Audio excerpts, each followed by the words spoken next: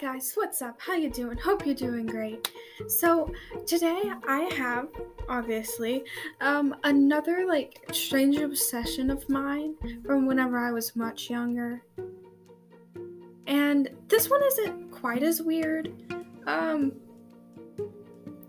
I used to be obsessed with magic. I wanted to be a magician for 3 or 4 years. And sometimes I still get magic stuff because of that.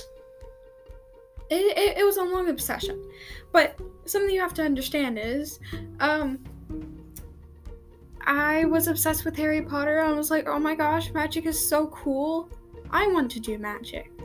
So then I was like, hey guys, can I do some magic? And then for my birthday, I think my parents got me a little magic kit, and I didn't really do much with it at first. I learned one kind of little magic thing. It was so cool though. It was I was able to see through a box, and there was a cube inside of that box, and it had 6 different colors on it, and someone would place that color on the top inside of the box, and I would be able to see what it is. I don't know, it was really cool. I got to see through plastic. Isn't that fun? Yeah, so I learned that on my 7th or 8th birthday. Can't remember which. And then I did more of that magic. Actually, I had one before that. Even before that. So the one I was just talking about, I think, was from my 8th birthday. My first one I actually got for my 7th birthday, and I have it sitting on my shelf right now. Actually, it's called Magic Money Show. It's so weird, but I like it. But it's you got to do this thing with the pin, where it's the pin would go through your hand. I don't know. It was pretty cool. That's all I'm gonna say. And then I really liked it, and so then I got another kit, which I talked about, for my 8th birthday, and then one of the Christmases, I got this really big kit.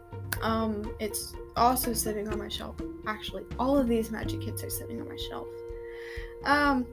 But I got this really big kit, that had a bunch of just different magic stuff.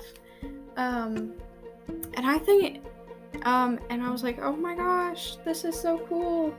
But then my 9th birthday came around, and I was showing some of my friends my magic, and then I got so upset because I wasn't doing the magic right, and I just blamed it on my friends, and that's whenever I kind of stopped doing magic. Yeah, if any of you guys are listening and y'all remember that, I'm sorry. I'm sorry that I got so upset at y'all. It was probably all my fault. I can't remember. Yeah. But then, for my 10th, then for Christmas, the next year, I was 10, I got another magic kit. Another one. I mean, I'm not complaining. No. I'm just I haven't really touched it since I got it. Yeah, I opened it up and I was like, I don't know how to do any of this. So yeah, that's kind of where the magic journey ended. Now I just get a bunch of different science kits, but that's a story for another time. Hope you guys enjoyed this. Peace out.